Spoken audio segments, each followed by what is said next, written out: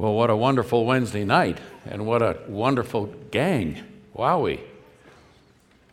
10 Commandments is the series. I'm glad that there were 10 commandments that we were not supposed to do. I mean, can you imagine if God had written all the things we were supposed to do? There's no way to remember all that, so he narrowed it down to 10.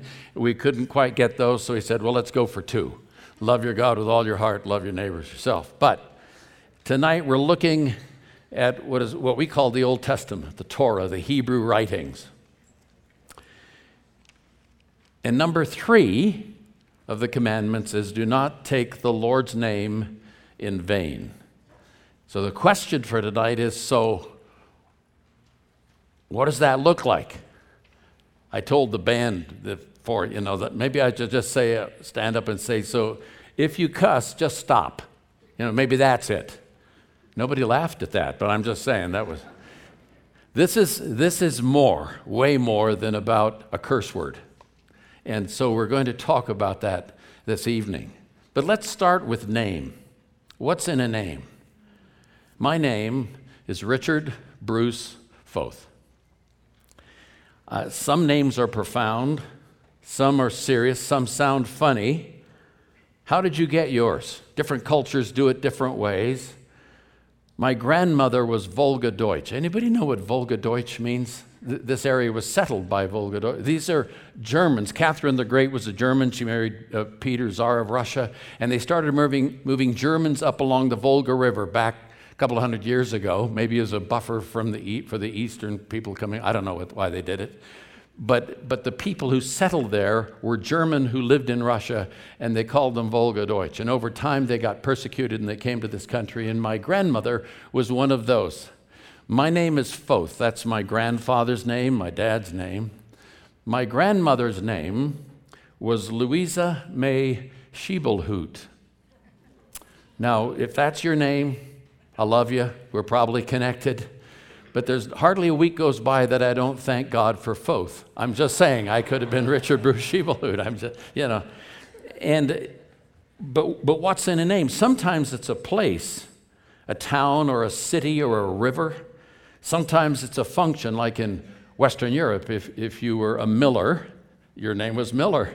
If you were a carpenter in England, you were called carpenter. In Germany, they would call that Zimmermann, the room builder, or a farmer. From my roots, a given name and a surname is what I have. My surname, the sire name, is Foth. My given name is Richard. Spanish names have family names like the mother's name is at the end in Spanish names. In Asian names, a lot of times the family name comes first.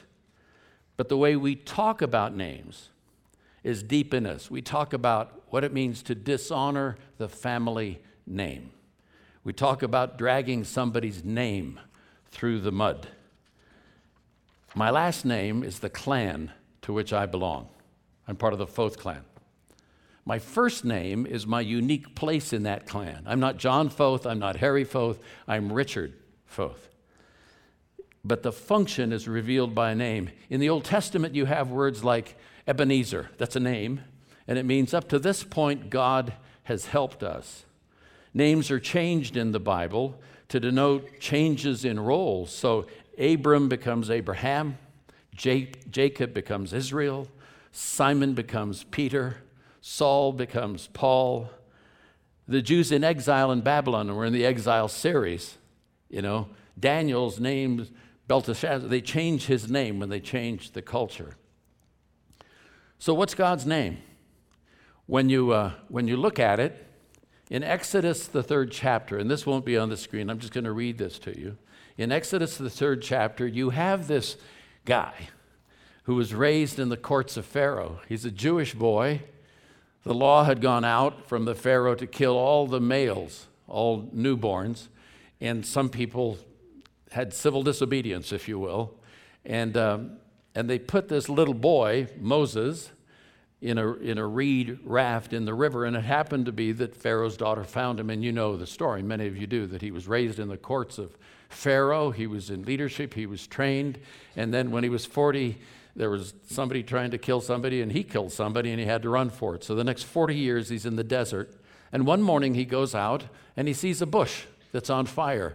Now, I understand that bushes can sometimes spontaneously combust in the desert. I think that's true. It can happen. But this is a bush that was not burned up, it says. It was not consumed. And he got closer, and it was a talking bush, right?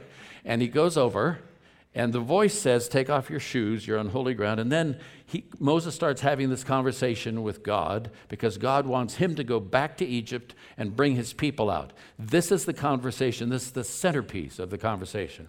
Then Moses said to God, because he's stalling. Moses is, his picture's in every post office in Egypt. He didn't want to go back there. Then Moses said, if I come to the people of Israel and say to them, the God of your fathers has sent me to you, and they ask me, what is his name? What shall I say to them?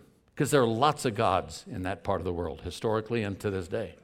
What is his name? And God said to Moses, I am who I am. And he said this to the people of Israel. Say this to the people of Israel, I am has sent me to you. God also said to Moses, say this to the people of Israel, the Lord, the God of your fathers, the God of Abraham, the God of Isaac, the God of Jacob, has sent me to you. This is my name forever, and thus I am to be remembered throughout all generations. So you have that, and then as the third commandment, as he is leading the people out, he says this, Exodus 27, you shall not misuse the name of the Lord your God, for the Lord will not hold anyone guiltless who misuses his name. So to take something in vain is to misuse it at the very outset. It literally means to empty it of meaning or to make it worthless. To defame it or to take something that is holy and treat it with disrespect. Face it, your name is your reputation. Somebody says, you know so-and-so? And if the person has done something wonderful, they say, oh yeah. If they've fallen, if they've done something that they end up in prison or they do other kinds of things, their name, their reputation hangs on their name. God is spoken about in the Old Testament of being jealous of his name. Now, when I wake up in the morning and say, God, I love you and I'm really thankful you're jealous, I don't usually go there. But there is this, in the Old Testament, you hear this talk about there's a jealousy that God has. And the jealousy is good. Can jealousy be? Yeah, I'm jealous for you. I'm jealous that you have a life that is worth living. You're jealous for your family or for your children or for grandchildren, that they have a chance to hear clearly the good news about Jesus. That's a good kind of jealousy. He's jealous for his name. Now, and it has particular meaning in a polytheistic culture. That is, a polytheistic culture has many gods. I grew up as a little boy in India, and everything was a god in India. Everything. And in the culture they were in that day, polytheism, or many gods, each god having its own name, was common. God is making a distinction here. He said there's one God, and he has many names, He's the God who provides. He's the God who is with you. He is the God who goes before you. He is the God who heals you. So this is one God with many names in that regard, many names that are added on to I am in the best sense. But if you were to go to a service in a synagogue or in the temple, you would sing the Shema. Shema Yisrael, Adonai Eloheinu, Adonai Echad. The Lord our God is one. There is one God. That's at the heart of things. And that name, I am, is different than the other gods. The other gods that surrounded the Jewish people had to be appeased. You had to do this. You had to do that to keep from being obliterated. Here is a God who comes and says, you don't need to appease me. I will come and give you myself. And that's the second part that comes when we see Jesus showing up. So in a polytheistic culture of many gods, he says there's one God, and his name is Yahweh. Now, in the scholarly way of looking at this, There are 4 letters for God, YHWH, Yahweh. Now, when the Germans translated it, we Germans don't do well with Y's, and so we made it J. So it became Jehovah, because there were no vowels in the Hebrew language, and so we just said, well, Jehovah. But Yahweh, Jehovah, it means the same thing. And in that, here is the God who creates a unique juxtaposition of intimacy and holiness. When we say Father, it's a unique relationship to this God. This is a relational God. This is not the God who just makes pronouncements, and if you don't get it, he takes you out. This is the God, it's like, if you'll allow me this is like sex and marriage. It is intimate, it is exclusive, to be fully enjoyed and to be revered, to be respected. It's unique, it's set apart. He says, my name is both intimate and holy. That's a combination that you don't find other places. That's a combination that you don't find in any other religious system, if you will. And I don't mean to suggest that what we're talking about here is religious systems. We're talking about a relationship with this God who says, don't take my name in vain. What does it mean to take his name in vain? Well, we already heard it in the text, and essentially it means not to misuse it. Don't use it in the wrong way. How do we do that? Well, one of the ways we do that is to attribute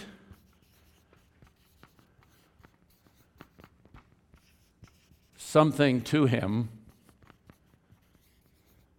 that doesn't belong.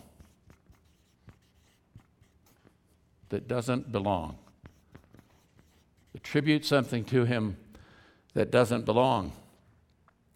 The idea of swearing in the name of God, or saying, in God's name I do this, all the other religions around them would say stuff like that. Or Cyrus says this, or whatever, the God of the sun, and he says, don't do that with my name. I am more than that. So you attribute something to God that is not true. If you misuse it that way, if somebody says, well, I know your God, your God hates people, that's attributing something to him that is not true. That's taking his name in vain. How about this? How about adding something to God that diminishes him? Adding something. I think this is the place that I would tend to go, okay? This is the place that Adam and Eve went, for example.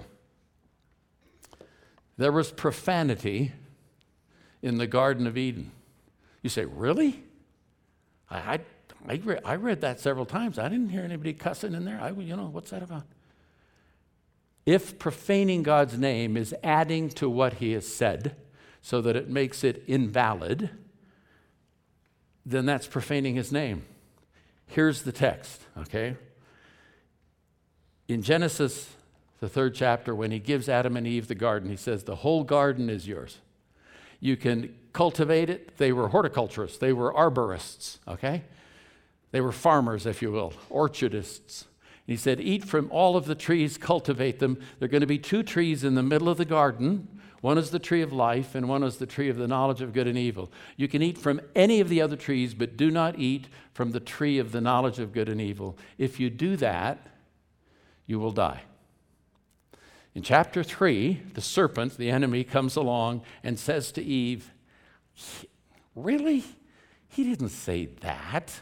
If you eat from that tree, he'll die. And Eve, wanting to help God out, apparently, I don't know, or wanting to protect herself from something she wanted to do, he said we cannot eat from it or even touch it, or we'll die. Well, how are you going to take care of it if you don't touch it? So that can't be right. And when she said that, the enemy himself recognizes an untruth, and that's his entry.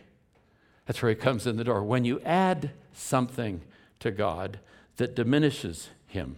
When you read Matthew, the 23rd chapter, Matthew, the 23rd chapter, is this fascinating chapter. I just want to read you a few verses. And Jesus is taking on the religious types who aren't representing him correctly, okay? Excuse me, I just need to find my chapter here. Matthew 23. And he is excoriating them, okay? This is what he says. But woe to you, scribes and Pharisees, for you shut the kingdom of heaven in people's faces, for you neither enter yourselves nor allow those who would to enter to go in. Woe to you, scribes and Pharisees, for you travel across land and sea to make a single proselyte, and when he becomes a proselyte, follows, you make him twice as much a child of hell as yourselves. Now, this is not baby Jesus making mild. This is saying that you have taken something that God has offered and you've added to it. You've made all of these laws and all of these things, and it's burdening the people and breaking them down, and they're not getting access to the God who wants them to have access to him. My question is, why do we do that? Why do we add stuff or rules or laws? The next part I'm going to say is not Bible, okay? This part is just Foth. This is a Foth theory.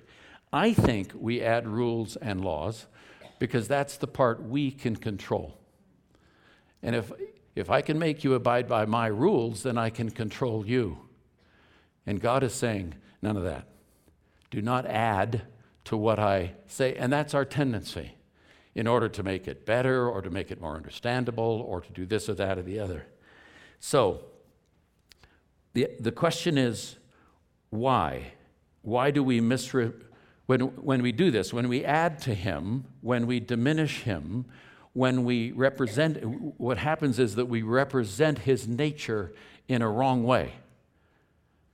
You know, I've heard it over the years many times. Well, I wouldn't go to a church. Those people are just hypocrites. They talk about God, but look at that. This idea of representing God's name or his person is a powerful idea.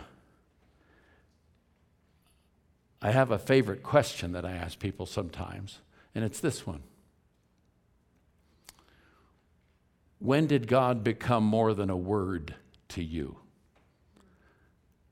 When in your life did God become more than a word to you? And I asked that of the wife of a missionary. She herself was a missionary to Africa for many years, and she just looked at me. She came up in a very hard family, a lot of drugs, a lot of stuff going on. And she said, God became more than a word to me when I stopped adding damn after his name. When you add stuff to God, it doesn't make him better. It makes him less, and it doesn't represent his nature. It doesn't represent his nature. I had the privilege a few months ago of having a conversation in public with a former Secretary of State, Condoleezza Rice. Some of you know that name. Dr. Condoleezza Rice was at an event, and I'd been asked to interview her. And she has a memoir. And I just said, instead of me asking you questions, can I just take phrases from your memoir and toss them out, and you give us the context. You give us what that means. So we said, okay. She said, okay. And so I said, Italian. And she said, my mother loved Italian opera, and she wanted me to have an Italian musical name. And so at first she thought of, I think, Andante, which means slow, but you don't want to name your daughter back in the 50s. You don't want to name her slow. And then she thought of Allegro. She said, but that means fast. You don't want to name your girl fast back in the 50s.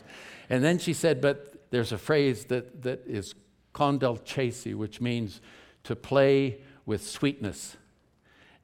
And she contracted it and made it Condoleezza, and that's where I got my name. I said, how about this? How about what a friend we have in Jesus? She said, when I was 3 years old, I was banging away learning the piano a little bit, and I used to go to my grandma's house and stay with her, and she was a piano teacher. And one day I said, I want to have a real piano. I just have this little keyboard. She was just three and a half, something like that. And her daddy said, if you can learn to play What a Friend We Have in Jesus perfectly, when you do that, I'll get you a piano. She said, the next day I went to my grandmother's house, so I'm told. I sat for 8 hours at the piano. My grandma showed me the keys. I did not eat lunch or anything, and by the time my daddy came home from work, I could play What a Friend We Have in Jesus perfectly, and it shocked him because he was thinking he had a bit more time to get the cash, They had to go down and rent a piano. And then I said, I am a Ray. Her mother's side of the family were named Ray. She said, that was our family name. And I can remember my grandparents and my parents, when I went out with other kids, when I went out in public, they would always say this to me, remember, Condi, you are a Ray. And it made me walk taller. It made me watch my language. It made me watch my actions because it was the family name that I was representing. So when a person swears, because we often think of that, we think of taking the Lord's name. When a person swears when they don't like something or they don't like you, they can swear in a lot of ways. They can just use gutter language. You hear it all the time, right? When I use gutter language or vulgarity, it cheapens me. But when I misuse the Lord's name, it cheapens him. And as part of his family, I would never do that to the father or the mother that I loved or the family that I loved. The heart of the matter, though, is not language in this. That's a piece of it, but it's not the heart of it. It's this idea of how do I live my life in a way that does not profane, that does not empty the Most High God? How do I live my life in a way that does not take out the meaning and the punch and the power of this God who comes to unlock our doors and let us out, who, as we sang tonight, he's come to ransom me by his amazing grace? How do we live our lives in a way that represents that? When you get to Jesus in the New Testament, I think he takes this idea of you shall not take the Lord's name in vain, and he turns it to the other side when they ask him to teach them to pray. And he says, this is how you pray.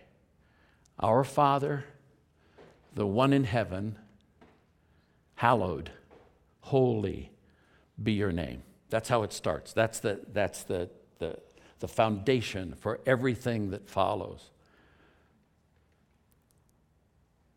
What does that look like to hallow a name? So I'm working the other side of this now. What does it look like? If you were to come with me to Washington, D.C., and come to the Lincoln Memorial, let's go at 2 in the morning. I promise you, if you go to the Lincoln Memorial at 2 in the morning, there will be people there, many of them from other countries, because for them, the Lincoln Memorial is the symbol of freedom, okay? And if you're looking at Abe and that huge statue sitting there, some of you have been there, on the right, you have the second inaugural address that Abraham Lincoln gave, not long, but was given about 3 or 4 weeks before he was assassinated. Some say it's the finest piece of writing in the English language. On the other side, you have an address that he gave that just takes a handful of minutes when they dedicated the cemetery at Gettysburg National Battlefield. It's called the Gettysburg Address. And it was given on November 19th, 1863, and it reads like this: 77 years ago, our fathers brought forth upon this continent a new nation, conceived in liberty and dedicated to the proposition that all men are created equal. Now we are engaged in a great civil war, testing whether that nation or any nation so conceived and so dedicated can long endure. We are met on a great battlefield of that war. We have come to dedicate a portion of that field as a final resting place for those who here gave their lives that that nation might live. It is altogether fitting and proper that we should do this, but in a larger sense, we cannot dedicate, we cannot consecrate, we cannot hallow this ground. The brave men living and dead who struggled here have consecrated it far above our poor power to aid or detract. He gives us his name. This holy God gives us his name. I'm Richard Bruce Foth. When I step into Jesus, when I step into his life, this is just, again, a little Foth theology. I think I get a new name. I think I'm Jesus. I am Foth. I get this larger name that goes on forever. When you become part of his family, It goes both ways. It goes back to the people who have believed and forward to the people who will believe. There's something about that family name that is profound.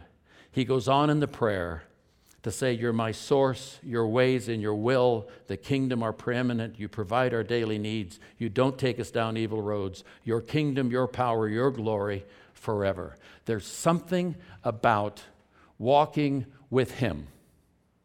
There's something about having his name in my life that changes how I think, how I talk, how I act. It's the language of your life, not just the language of your mouth. And when that happens, there's a presence that comes into play when you walk into the room. I have a friend who's now with Jesus. He was a professor at the University of Illinois. And he was on the National Institute of Health Advisory Board. That advises the United States government about health issues for 5 years at a time and all that.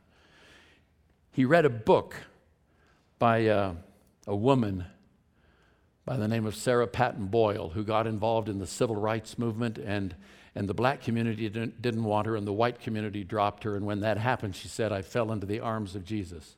She wrote a book called The Desegregated Heart. And he was so touched by it that when he went to Washington for a meeting, he said, I called her on the phone. She lived across the Potomac River, and by chance she was there, and she picked it up, and she agreed to come and sit with me and my wife for a morning. And we met in the lobby of the Mayflower Hotel on Connecticut Avenue in Washington, D.C. And he said, Dick, when Sarah Patton Boyle walked into the lobby, a different presence came into that hotel. What would be the dream of not taking the Lord's name in vain? What extrapolated would that look like? I'd like it to be said of me, hasn't been so far, but I'd like it to be said that when he walked into the room, a different presence came into the room. In leadership circles, they talk about people all the time. He said, that person walks in and takes over the room. They're larger than life. That's not what I'm talking about.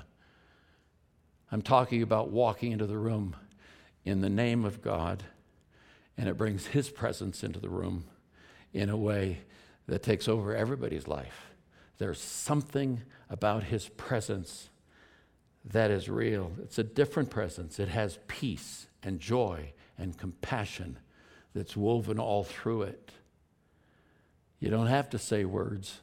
Your life speaks. When I went to Bethany College as president, I had a dean by the name of Dr. Charles Pace, who had a PhD in communications. And one day he said, you know, Dick, you should never write a business letter so it can be understood by the recipient. I said, say what? He said, you should never write a business letter so it can be understood by the recipient.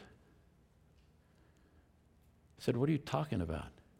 He said, you should always write a business letter so that it cannot possibly be misunderstood by the recipient. God says, don't misuse my name. Don't attribute things to me that aren't me. Don't add to me, because when you think you're adding, you're really taking away. What you need to do is to walk in life, and I will help you by my Spirit to walk in life so that I cannot possibly be misunderstood. When people meet you, I cannot possibly be misunderstood because it is so different from the culture that surrounds you. And the burden is only on me to be open to that. It's not to do that. I can't do that in my own strength. Only he can do that. And so he said, I'm gonna send my son. He has the same name as I do. His name is Yeshua, Jesus. And he is the I am. I am the way. I am the truth. I am the life. I am the good shepherd. I am living water. I am living bread. I am the beginning. I am the bright and morning star. I am the end. I am the resurrection and the life. That God. So when we sing about Jesus, we're singing about the I am. Back when I was a kid growing up in church, 12 nights a week, it felt like. I mean, my dad was a pastor. I went to church so much, I could spell it 14 ways in 12 languages. And there was an old song we used to sing. See if I can get it right. It went like this. The name of Jesus is so sweet. I love its music to repeat. It makes my joy full and complete. The precious name of Jesus. Jesus, oh, how sweet the name. Jesus, every day the same. Jesus, let all saints proclaim his worthy praise forever. And then back in the 70s, all these choruses were going around, and somebody brought one from the Caribbean that went something like this. Sweet Jesus, what a wonder you are. You're brighter than the morning star. You're fairer, much fairer than the lily that grows by the wayside. Precious, more precious than gold. You're like the rose of Sharon, etc., etc. Went on. There was a guy who came to our church who was a postdoctorate in genetics at the University of Illinois. He came because he heard a little radio program we used to have. He'd grown up in church, but he wasn't with Jesus. Had a profound experience with Jesus that radically changed his life, and he wanted to take me to lunch. And when he took me to lunch, he said, I need to tell you this. When I started coming, I would sit in the back row, and you would sing that, sweet Jesus, sweet Jesus. He said, I thought that was like the silliest song I had ever heard. It was ridiculous. And then he went on to say, but I was a profound alcoholic. I would have all of my experiments in my lab arranged, all the animals that I was experimenting in, and I kept a fifth of vodka underneath, and I would go through it before 9 o'clock in the morning, and I'm a big guy, so I didn't show it. I would do that 2 or 3 times a day. And he said, and then Jesus changed my life. He ransomed me. And he said, all of a sudden, that song with that name wasn't silly anymore. The silliness goes out of the name when you meet him face to face. I want to choose to live in such a way that God's nature cannot possibly be misunderstood because I bear his family name. Do not take God's name in vain. Hallow it, revere it with your life. Let your presence in any space in this town or this county, let your presence bring his presence. In that name, you will hallow his name at every turn. Let's pray together. Thank you, Father, for your grace and your mercy in our lives. I pray that whatever I have said here that isn't of consequence, let it just go by. Let it just be forgotten in this moment. But what is true about you, what is true about your heart, let it be so embedded that it seeps its way by your Spirit into the nooks and crannies of our spirit, so that even as we go from here, days down the road, that we will understand that our joy is to bear your name and to live in such a way that no one could not possibly misunderstand your nature or your heart. Thank you, Lord Jesus. We give you praise for that. Amen.